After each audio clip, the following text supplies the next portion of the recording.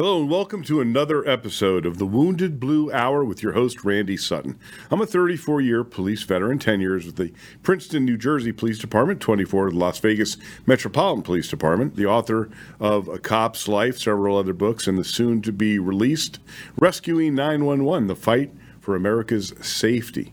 I'm also the founder of the Wounded Blue, the national assistance and support organization for injured and disabled law enforcement officers. This show is dedicated to the physical, emotional, and spiritual well-being and safety of America's law enforcement community. And it is brought to you by the Wounded Blue. So thank you for joining me again this week. And before we get into the conversation with our guest, because you know I always bring an interesting guest, unless I get on my soapbox and I just have to go off by myself. But I have a guest waiting for us today. So first of all, let us do what we do every beginning of every show, and that is our end of watch. This is our reality check. We eulogize the law enforcement officers who have given the ultimate sacrifice, given their lives in the line of duty in the last week or so. So to start off with this very, very sad death of one officer and the critical injuries of several others. Police Officer Jake Wallen of the Fargo Police Department in North Dakota. Police Officer Jake Wallen was shot and killed while he and other officers investigated a traffic crash at the intersection of 25th Street and 9th Avenue at about 2:45 p.m. While officers were on the scene, a male subject opened fire without warning on the officers, firefighters, and bystanders. Officer Wallen was killed. Two other officers critically wounded, and a bystander was also wounded. Officer Wallen's field training officer was able to return fire and killed the suspect. Officer Wallen was a Minnesota Army National Guard veteran and a veteran of the Operation Enduring Freedom. He had served with the Fargo Police Department for just 3 months. He was completing field training at the time of his death. He is survived by his mother, father, brother, grandparents, and fiance. Police Officer Jake Wallen, Fargo, North Dakota Police Department. End of watch, Friday, July 14th, 2023. The next is Police Officer Anthony Ferguson of the Alamogordo Police Department in New Mexico. Police Officer Anthony Ferguson succumbed to a gunshot wound he received during a foot pursuit of a subject who fled the scene of a vehicle accident at about 2 a.m. Officers attempted a traffic stop when they noticed a subject driving a vehicle without headlights or taillights. While the vehicle sped away, officers did not initiate a pursuit. But about a mile away, the vehicle crashed into a pole at 1st and Delaware Avenue. After the subject fled on foot, Officer Ferguson pursued the man. The subject pulled out a shotgun and fired, hitting Officer Ferguson in the face. Another officer returned fire and struck the subject. Officer Ferguson was flown to UMC El Paso, where he succumbed to his wounds the next day. The subject was treated at the hospital, has been charged with attempt to commit first-degree murder, aggravated battery on a police officer with a deadly weapon, etc., etc. Subject had fired at officers January of 2023 and had been released on bail. Officer Ferguson has served the Alamogordo Police Department for 11 years. He is survived by his daughter, son, mother, father, and 4 brothers. Police Officer Anthony Ferguson, Alamogordo Police Department, New Mexico. End of watch Sunday, July 16th, 2023. The next is Sergeant Edwin Maldonado Garcia of the Puerto Rico Police Department. Sergeant Edwin Maldonado Garcia was struck and killed by a vehicle on the expressway near Isla Verde, Puerto Rico at about 8:15 p.m. He was in uniform driving to work when he observed several citizens attempting to rescue a kitten from the middle of the highway. He stopped his vehicle to assist, but was struck by an oncoming car as he tried to rescue the kitten. Sergeant Maldonado Garcia had served with the Puerto Rico Police Department for 30 7 years. He was assigned to Internal Security Division. He is survived by his wife and child. Sergeant Edwin Maldonado Garcia, Puerto Rico Police Department, end of watch Wednesday, July 19th, 2023. And the final for today is Deputy Sheriff David Bosecker of the Eastland County Sheriff's Office in Texas. Deputy Sheriff David Bosecker was shot and killed while responding to a domestic violence call along Highway 183. As he arrived on the scene, a male subject opened fire on him, fatally wounding him. Other officers responded and took the subject into custody. He has been charged with capital murder. Deputy Bosecker has served with the Eastland County Sheriff's Office for 2 years, served in law enforcement for 21 years, previously served with the Wise County Sheriff's Office, Texas, Alcoholic Beverage Commission, Texas, Wildlife Department, and Comanche Police Department. He also worked as a part-time Marine officer for the Cisco Police Department. Deputy Sheriff David Bosecker, Eastland County Sheriff's Office in Texas, end of watch Friday, July 21st, 2023. Each of these officers gave their lives in the line of duty, serving and protecting their communities. So, in addition to that, those are only the line of duty deaths, murders that took place, and line of duty deaths that took place in the last couple of weeks. In addition to that, more than 200 police officers have been shot since the beginning of the year. That is literally one every day. That doesn't count the upwards of 60,000 police officers who were physically assaulted in the line of duty last year. It is a highly dangerous profession. It's getting more dangerous as the criminal justice system begins to erode in many, many areas of our nation. May these officers rest in peace. So let's bring in my guest. My guest is John Malone. John is a former police officer. He served in Pennsylvania as a police officer. He's also a veteran of the United States military. He is the president and founder of Murphy Police and Military Equipment. And he is an inventor. And he's got, as you know, on this show, everything we do is based on the safety of our law enforcement officers. And what he has invented it'll be very apparent why I invited him to the show. So, John, thank you so much for joining me here today at the Wounded Blue Hour. Hey, Randy, thank you. The numbers you just went over are staggering, and the statistics you share every week on your cast here is exactly why I did what we did, so I can affect those numbers in a positive way. And we're going to get into a couple of stories because you've this is a very personal mission for you, and we'll talk about that. But first, give us a little bit of background of you and who you talk about your where you grew up and why you joined the military and then the police. Sure, be glad to.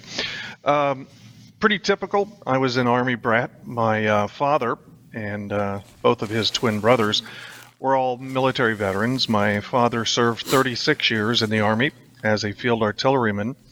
He got his start back in World War II.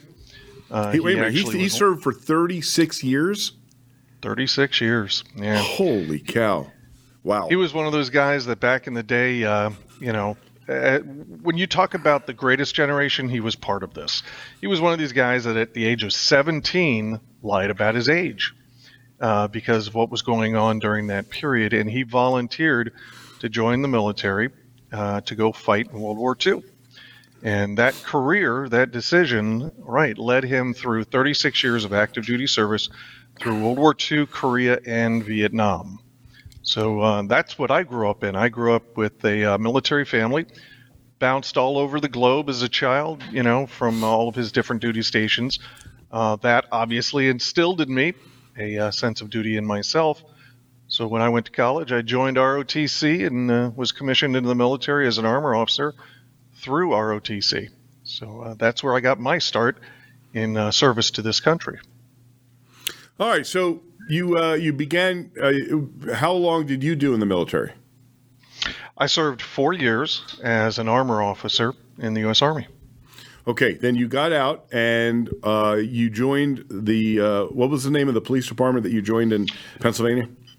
Right. We have a city police department here in York, PA, and I joined the police department within the year that I retired or left the Army, and very proudly served about 7.5 years before I went on to some civilian stuff.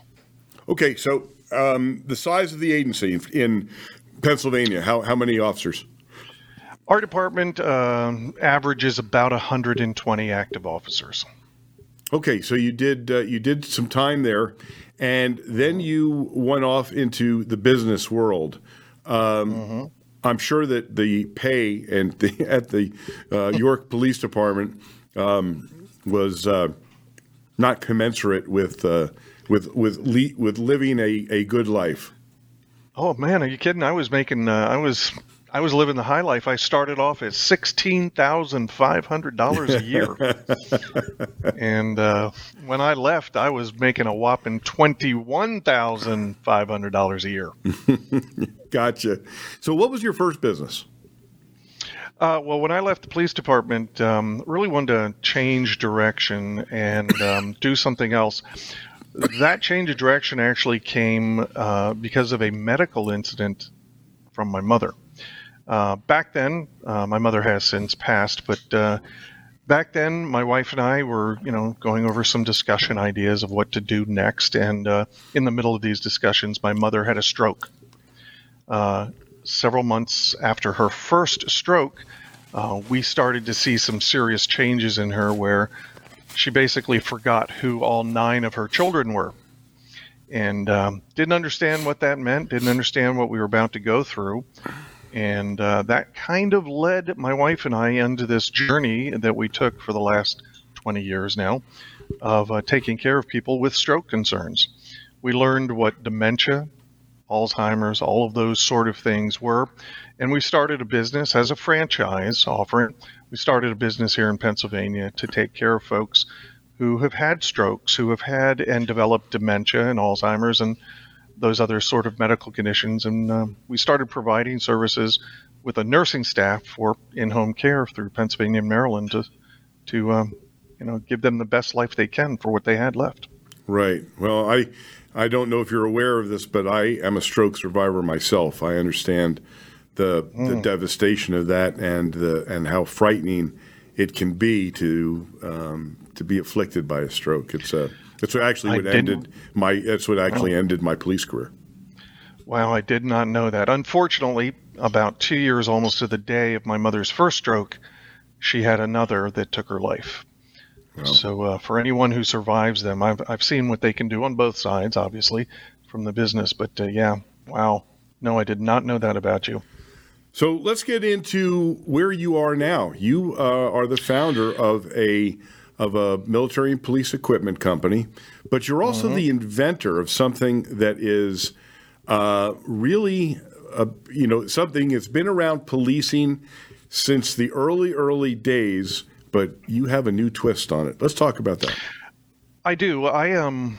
During my time in service, I had a few instances where bad guys got out of my handcuffs. I was issued a pair of cuffs like everybody else at the academy and taught how to use them, but unfortunately I didn't know their vulnerabilities until I started using them. And my very first occasion where I had a failure in the use of these restraints was one evening. I had gotten a call for a gentleman who had a disagreement with a certain young lady of the night. Apparently an exchange of payment was not properly made between the two of them, and they got into a bit of a discussion. So I got called to mediate that discussion. Well, in that, I of course ended up arresting the individual for what that discussion was supposed to be about. Well, on the way back to City Hall, where our police department is located, I was transporting this individual in an unmarked police unit, no cage. Before I got back to the department, he had gotten out of his handcuffs and proceeded to choke me out from the back seat. Wow.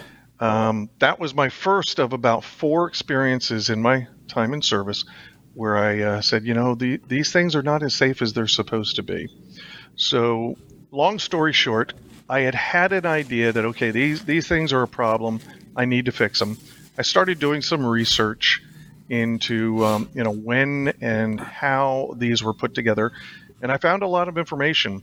What we are using today, still in service today, is a design that was actually invented in 1912. The design actually was very revolutionary. Prior to what is known as the swing-through cuff, when an officer had to, engage somebody, they would have to unlock the handcuff, the old style, put it around the wrist, and then relock it. That mechanism, of course, as you can imagine, could be somewhat difficult at 2 o'clock in the morning if the individual you're looking at putting in these things doesn't want them on. So the invention of the modern handcuff was quite revolutionary. Well, long story short, they were put into service in 1913. Today, the same thing is being used. Now, here's the caveat for all this. In 100+ years, no improvements have been made in the design for this, even though just about, I would imagine, every officer who's used them, certainly those who've had failures with them, knows what their vulnerabilities are. I've spoken to the guys who actually manufacture these, several of the companies that manufacture these here in the U.S. They're all aware of the flaws. Unfortunately, none of them are willing to do anything about them. So I took it upon myself to sit down and do something. Wait, before we go into that, sure. In reading your bio, I actually learned a little bit that I had absolutely no information on relative to the history of the handcuff.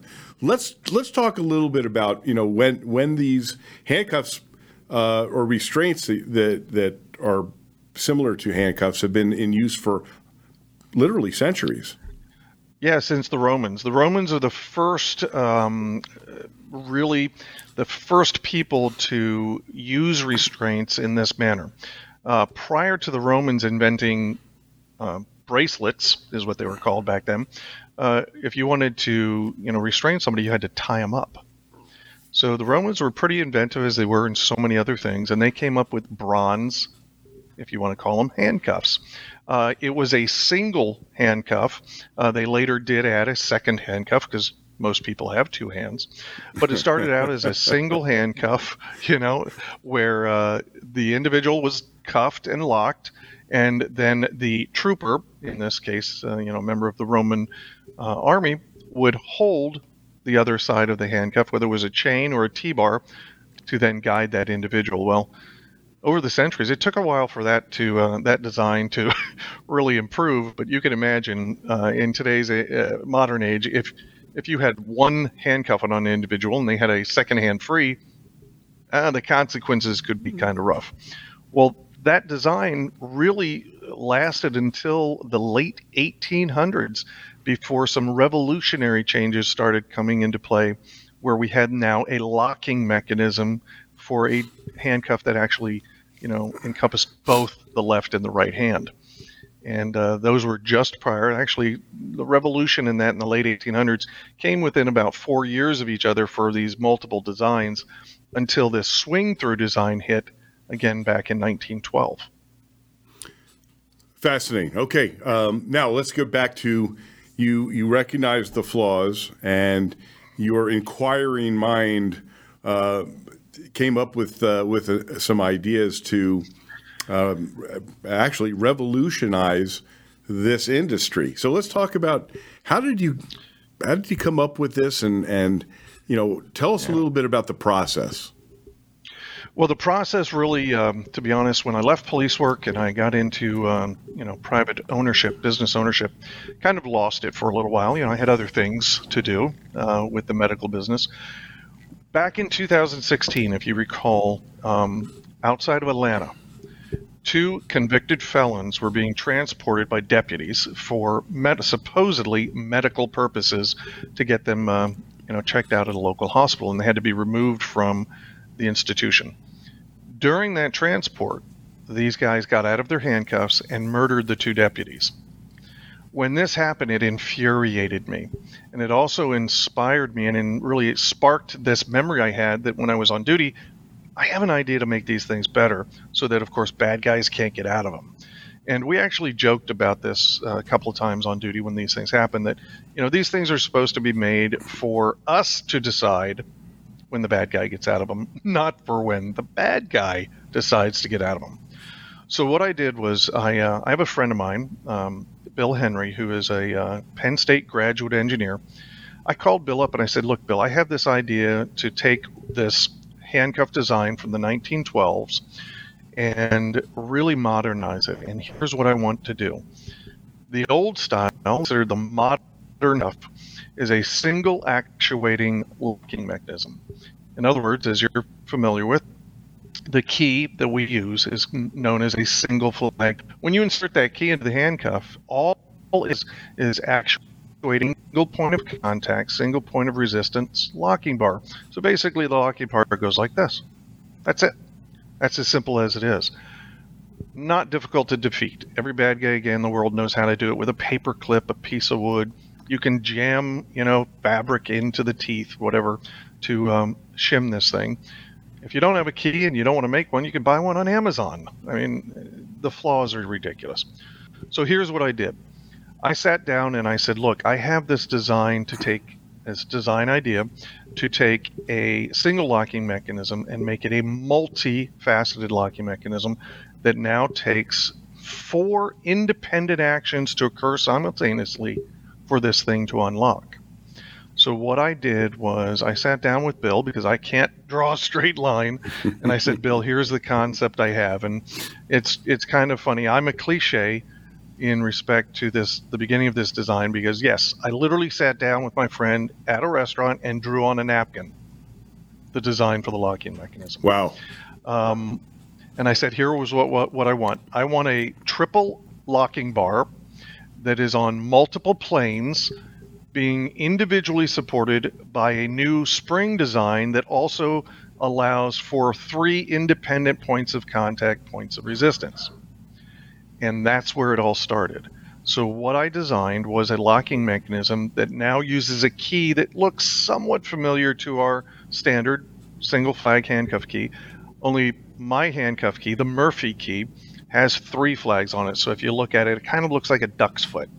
And when you look at the handcuff itself and the keyway, if you can see on here, the keyway kind of looks like a duck's foot too. So that keyway literally is what is revolutionary about this. So what happens? Well, these work exactly the same way as the old style handcuffs that we're using. You put them on, they swing through, right? Pretty simple. Swing through, lock somebody in. What's happening is inside here. That key is inserted. The first flag will intersect the 2 outside locking bars. The center flag of those 3 will intersect the middle locking bar. But again, these are on different planes. But there's a 4th action that must occur other than those 2 locking bars on the outside and the center bar being depressed at the same time. And that's my secret sauce that I will not reveal. But here's the best thing about the design. I've had this thing now patented, and obviously, since I have some here sitting on my desk, I have prototypes made. Here's the greatest thing that happened to me this year, which was, you've heard the term proof of concept. Here's my proof of concept. I've got the handcuffs. Everything works beautifully. Well, I was at the SHOT Show in January in Las Vegas this year. And at SHOT Show, while I was up in the LE section, there was a gentleman there who is a professional locksmith. And I stopped by his booth and I started chatting with him about all the different locks he had laid out on his table. And he was telling me how awesome he is. And he can pick every kind of security lock here. And he was going through some demos. Well, I pulled out my old Peerless handcuffs that I carried for duty. And I said, can you unlock these? And he kind of laughed a little bit. And he said, yeah, absolutely. I can get in those in a couple of seconds. I said, yep. Pulled out the Murphy cuff. I said, can you get these open? Oh, yeah, no worries. Randy, I'm very proud to tell you, I stood there with him for 20 minutes. He could not unlock my cuffs. And then the best part of that conversation was he started to explain to me how my cuffs must be made. He was wrong. He was wrong. He was guessing it. Okay, well, it has to be this or that because I couldn't do this and I couldn't do that. And I just smiled. And I said, you know what? Here's a double proof of concept. I have taken an idea that was put into play in 1912, which was a great and revolutionary item, and I have updated it to save lives. And again, when you hit all those notes at the beginning of the broadcast about officers down and end of watch guys, this is why I did it. So many, unfortunately, the NIJ does not, register these numbers. Okay, unfortunately, I'm going to have to hold up right now because we have a hard break, and keep that in mind. We'll be back in just a couple minutes.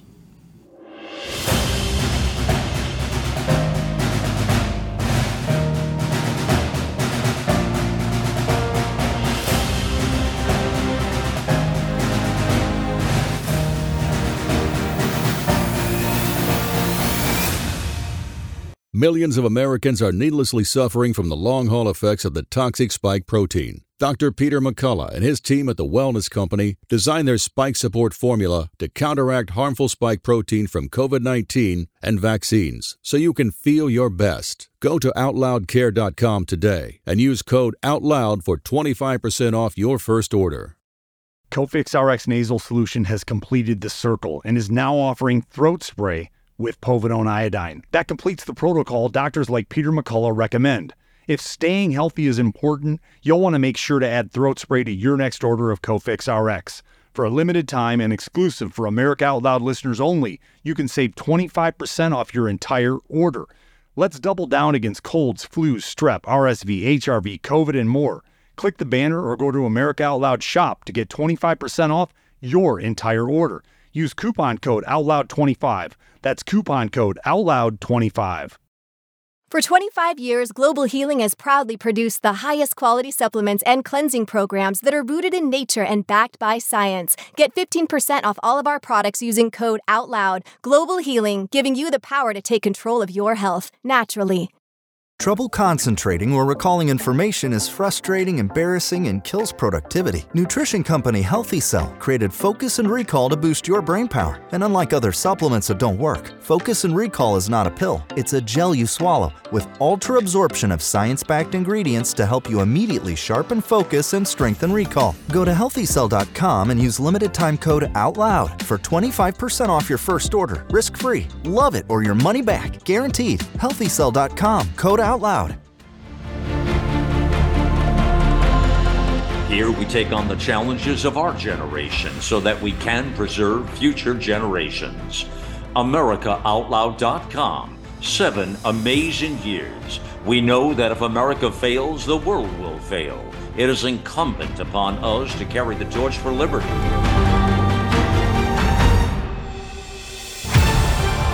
America Out Loud Talk Radio. Liberty and justice for all.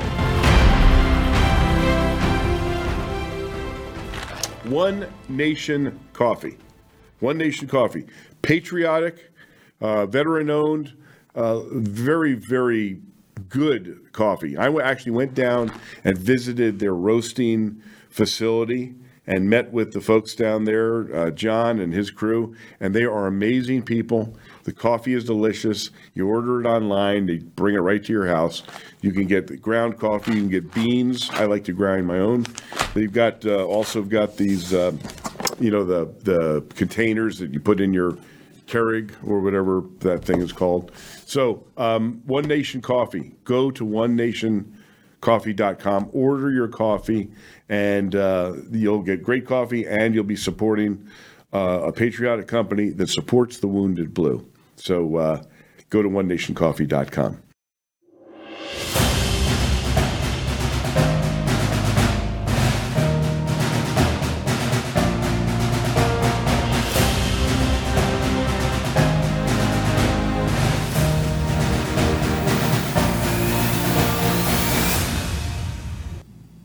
So we've been interviewing John Malone, who I'll bring back in just a couple of minutes. And I want to talk to you about another product. And this is a different kind of safety, because everything we talk about on the show is about officer safety. So I want you to think about this. How easy is it to find you and your personal information online? Well, I'm here to tell you it's a lot easier than I thought. I was given this information by the founder of OfficerPrivacy.com, retired police lieutenant Pete James. And Pete, smart guy, he realized that it is so incredibly easy to find your personal information, where you live, and as a police officer, we know that there are the vermin out there who are trying to do everything to make you less safe. So think about this. You want to protect yourself. You want to protect your family. They actually go onto the internet and scrub the information from the internet that is related to your identifying information. And everybody he employs is a former police officer. So he keeps it all in the family. It's amazing stuff that they found so many references. He told me where I lived, told me the cars I drive. It was really frightening. And so I am a proud client of OfficerPrivacy.com. So go check them out. You owe it to yourself. You owe it to your family. If you are a cop or you have been, remember you got enemies out there. And with all the doxing that's been going on relative to law enforcement officers, you want to do everything you can to keep you and your family safe. So go to OfficerPrivacy.com, check them out. It's not expensive, and it is very, very worthwhile. So, and of course, OfficerPrivacy.com is a proud sponsor of the Wounded Blue. So go check them out, OfficerPrivacy.com. We will also talk about the third annual National Law Enforcement Survival Summit that is going to be coming up in Las Vegas, September 26th through the 29th. This is, if you have one law enforcement conference to go to this year, this is the one you want to go to. I've got Dave Grossman, Lieutenant Colonel Dave Grossman, one of the most sought-after speakers in the country. I've got Dave and Betsy Smith, also known as Buck Savage, one of the pioneers of police training, and Betsy Smith, who has been training cops for literally decades. I literally have the A-list. Every aspect of surviving a law enforcement career, physically, tactically, emotionally, psychologically, spiritually, relationships. It is, I'm telling you right now, the best, most important training conference that you can go to as a cop. It is literally life-altering, because you will hear some of the most incredible stories and see some of the best speakers in the country that will literally knock you off your feet. I've also got an incredible actor who you will recognize. I'm not giving you his name because this is a surprise, and he's one of the most incredible motivational speakers I've ever seen. He's going to be making a surprise appearance. We've also got Vinny Montez, the incredible comedian who is also a police commander in Colorado. He's going to be putting on a comedy performance. And at the end, this is amazing, the Ahern Hotel where we're holding this is holding a concert. And AC/DC, the number one AC/DC tribute band in the country, is going to be performing at the Ahern, and they are going to be helping raise money for the Wounded Blue. So it's September 26th to the 29th. Go to thewoundedblue.org and sign up for this today. We've got a few seats left. We want to affect as many lives as possible. And so go to thewoundedblue.org, scroll down to the third annual National Law Enforcement Survival Summit. It's only $295. We feed you breakfast and lunch, give you entertainment. There's nothing like it, and there never has been.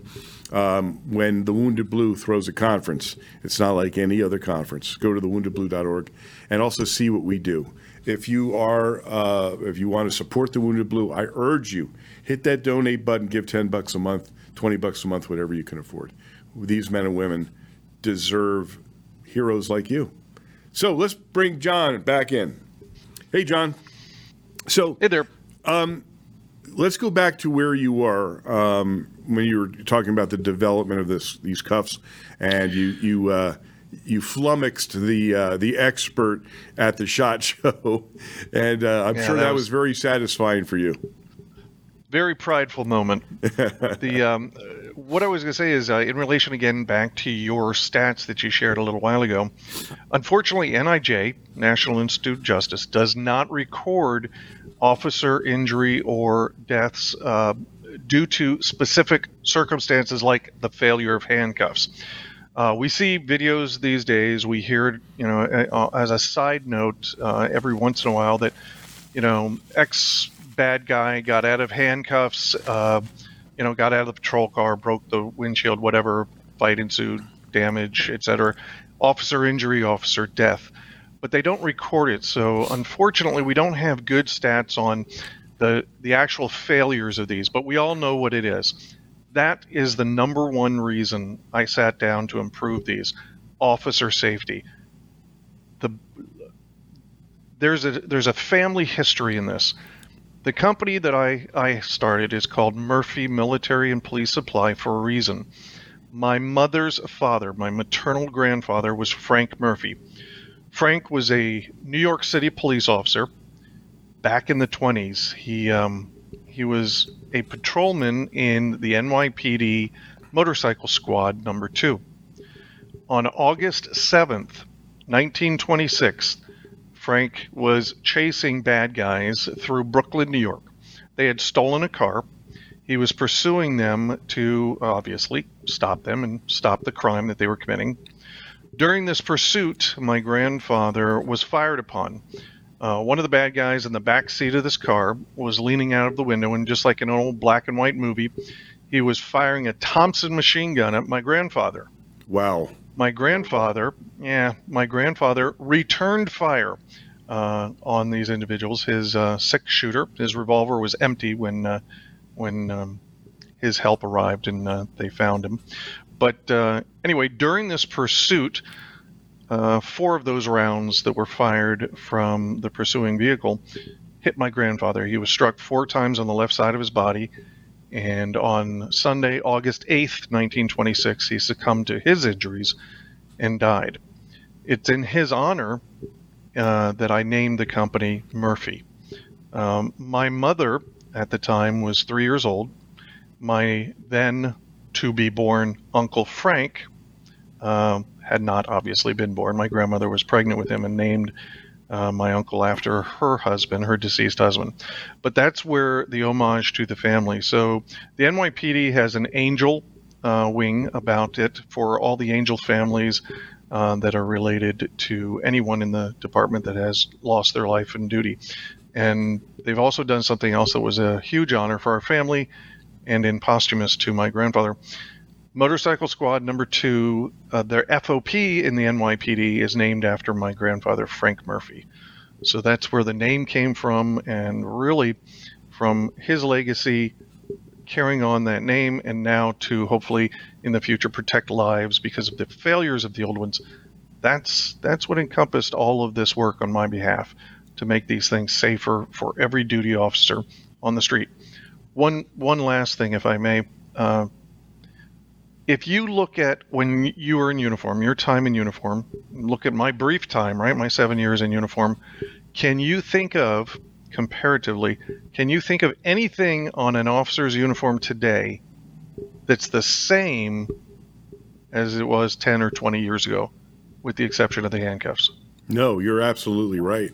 And I have my own stories about people getting out of my handcuffs. I've seen it happen. There are some very, very savvy bad guys out there. One guy that I was dealing with actually had a handcuff key taped to the inside of his belt, where his hands would be should he be handcuffed by the police.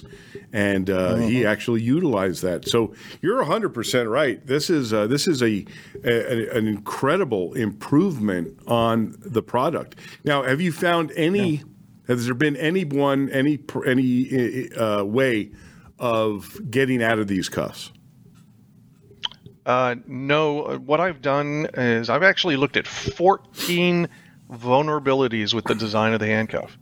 And those 14 things encompass not only strength and obviously the redesign of the locking mechanism, but also size differences too. My old Peerless handcuffs, my wife can slide them off in their final locking position, and I've had females that I've arrested that have done this as well. They can slide out of them. What I've done is in the interaction between the locking mechanism and what is known as the bow, and that's the piece that wraps around your wrist, right, is I have changed the interaction between those two things to make these handcuffs actually lock in a smaller position and lock in a larger position to accommodate both smaller and larger wrists. So far, nobody has been able to get out of them. So that's pretty cool. That's very cool. Now, one of the things that I had to do on more than one occasion with a very, very large person was had to link two pairs of handcuffs together. How does your product is that still something that has to be done with a person who's very, very large? Possible. I mean, if they're pretty stout and you can't get their arms behind their back together, possibly. But the big improvement in that is I've actually used leg irons on some guys because they're so big. Yes. And then you have, of course, I don't like giving them an 18-inch chain as a weapon, but, sometimes you had to use leg irons to get them around. What I found is so far, and they're big guys. I'm sure somebody's going to run into somebody that you still have to use leg irons on their wrists. But so far, I've been able to lock some pretty hefty guys, with pretty good sized wrists. But yes, if they can't put their arms behind their back close enough, you may still have to engage two sets of cuffs just because of the distance between the wrists. Right. But like I said, they're made to hold bigger and smaller people without having to worry about getting those things off. All right. So one of the things that comes to mind when I think about what you've created, first of all, inventing something that I have a great deal of respect for you. That's a big deal. Getting a patent, it's quite a process. Going through that process. How long did it take you to get a patent? Well, when I sat down with my buddy Bill, it took us 13 months to get the design right. I've learned so much because this was the first, obviously, manufacturing type process I've ever been through. So I had to learn all about CAD and I had to learn about how things fit together and clearances and all this stuff. So 13 months of production in just the drawings to get all of the internal works on paper to act the way they're supposed to. And when you do the 3D CAD animations that tell you, yes, it looks like it's going to work, well, that's great until you actually put them into manufacturing, and then you find out there's a second phase of this thing. But so 13 months of design. Once I submitted for the patent, it was 3 years before the patent came through. 3 years. 3 years. And then I had the wonderful experience of this thing you might remember called the China virus. Yeah, that screwed us up. Let's be politically correct, COVID. COVID interrupted, as you know, the supply line for everything. And these things are made out of steel. So a lot of the steel, unfortunately, in this country comes from China. So we had some supply issues, and we've gotten backed up because of supply issues. But fortunately now, in 2023, all is good. We have steel supplies to make them. We have manufacturing in place. Everything's good to go. All right, so let me ask you that question. You have this great grand idea. You go through all of the machinations to get a patent, to do the design, and then finally you put a prototype together. What would have happened if the prototype didn't work? Well, that would have been part of the manufacturing phase. Fortunately, my guy who did the design engineering is very smart. I didn't have any of those worries. It worked from the very first prototype I made, which was actually a 3D plastic one. The locking mechanism in the 3D plastic worked perfectly. And this that I showed you earlier, this is a second round manufacturing prototype in all steel, and they work flawlessly. So fortunately, I didn't have to worry about that. Wow. Here's one thing I did do though too. In the transition period, because there's obviously going to be a transition period when these get instituted by police departments, the key design is the only thing that's really different in respect to when I give these to you to use, you can use them. There's no learning curve. They operate exactly the way any other handcuff you've known your whole life. What I've done though is I had to do something about this, and if you see my key here, triple flag key, right? Hopefully Yes. that visual is working. Yes. So what I had to do was I had to come up with something to bridge the transition from that old single flag key to this new key. So what I've done is I've actually created with my second engineer, a guy named Fred Schmechter. He has designed for me, and we've gotten into the patenting process for 2 hybrid keys.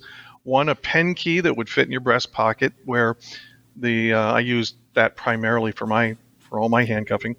But a pen key that fits in your pocket, and the primary end will have the new Murphy key, the triple flag. But if you unscrew the cap on the other end of the pen key, it's got the old single flag key. So if you and I were exchanging somebody, and you had the old cuffs, I have the new cuffs, if you have a key like that, you can obviously take my cuffs as well.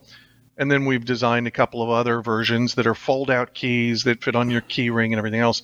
So again, during the transition period, old to new, if we have that key, those hybrid keys, everybody's good to go. But here's a big caveat.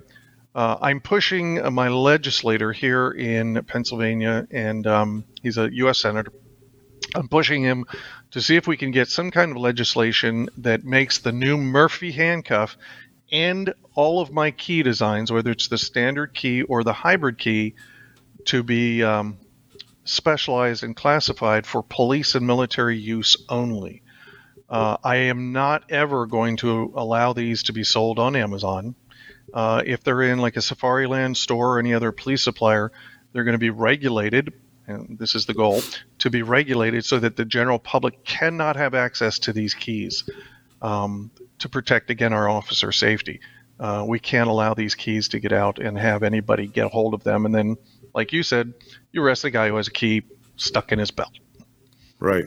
All right. So a question about, we know from our experience that change on any level in law enforcement is seen as something negative, no matter what the change is.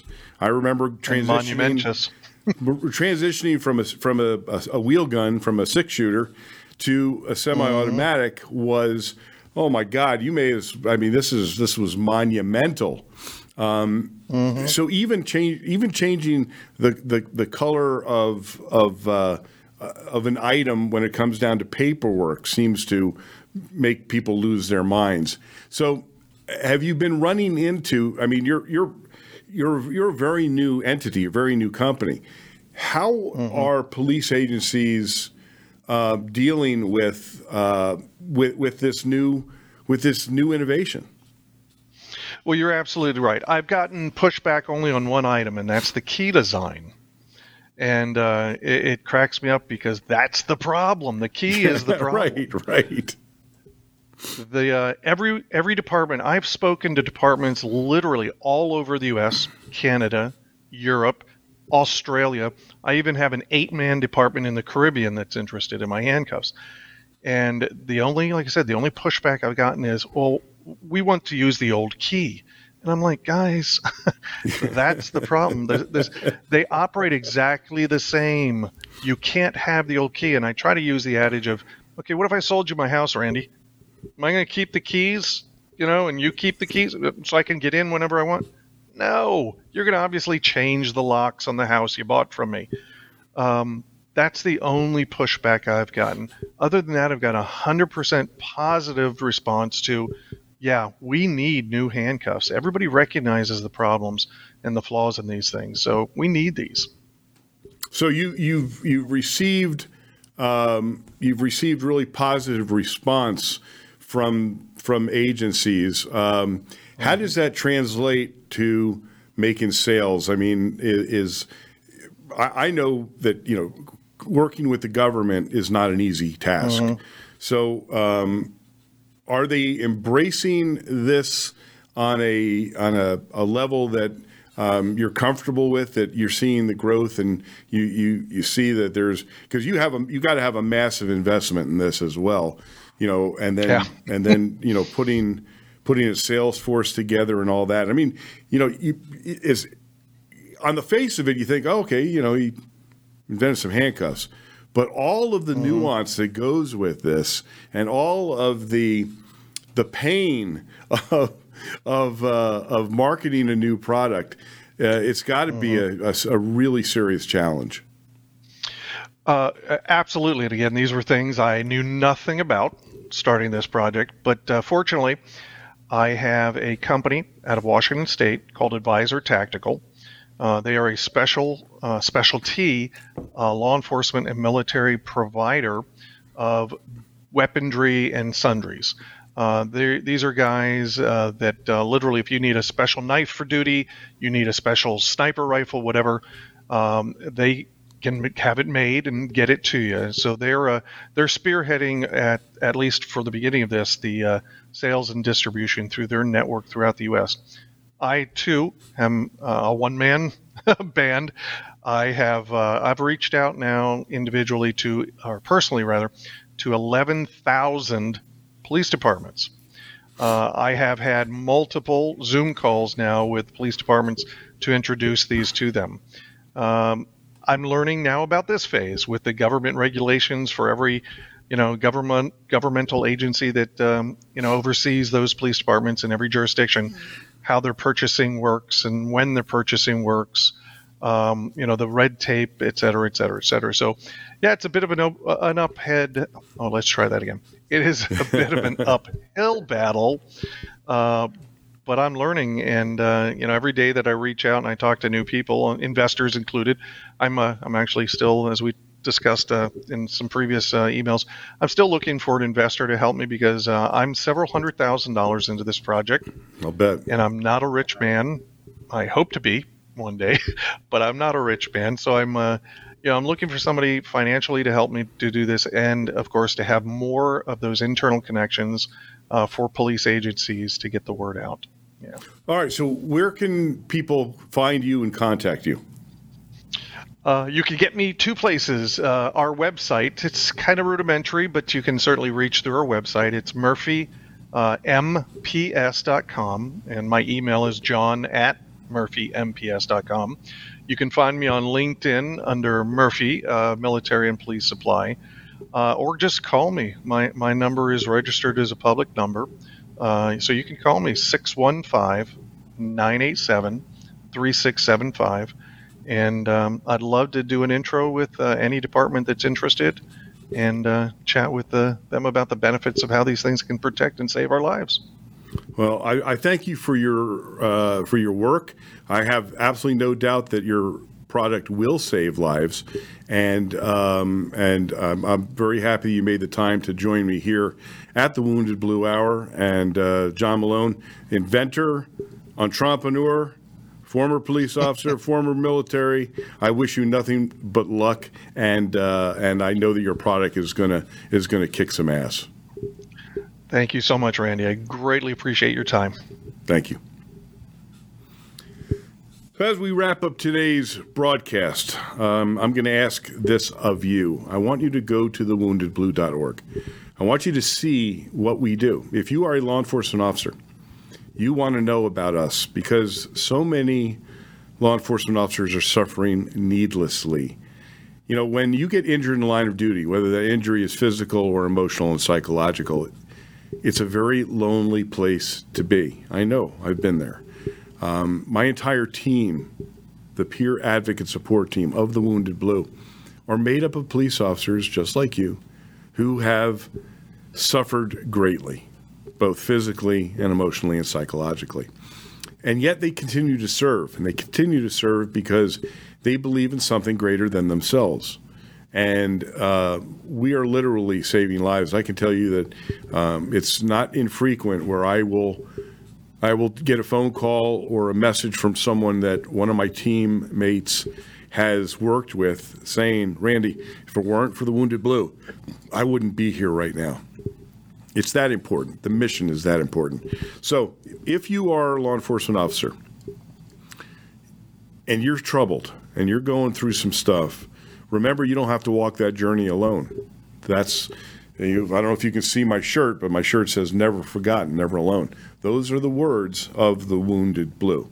Now, if you want to support these men and women, I ask you to do that. Go to thewoundedblue.org, hit that donate button, give what you can.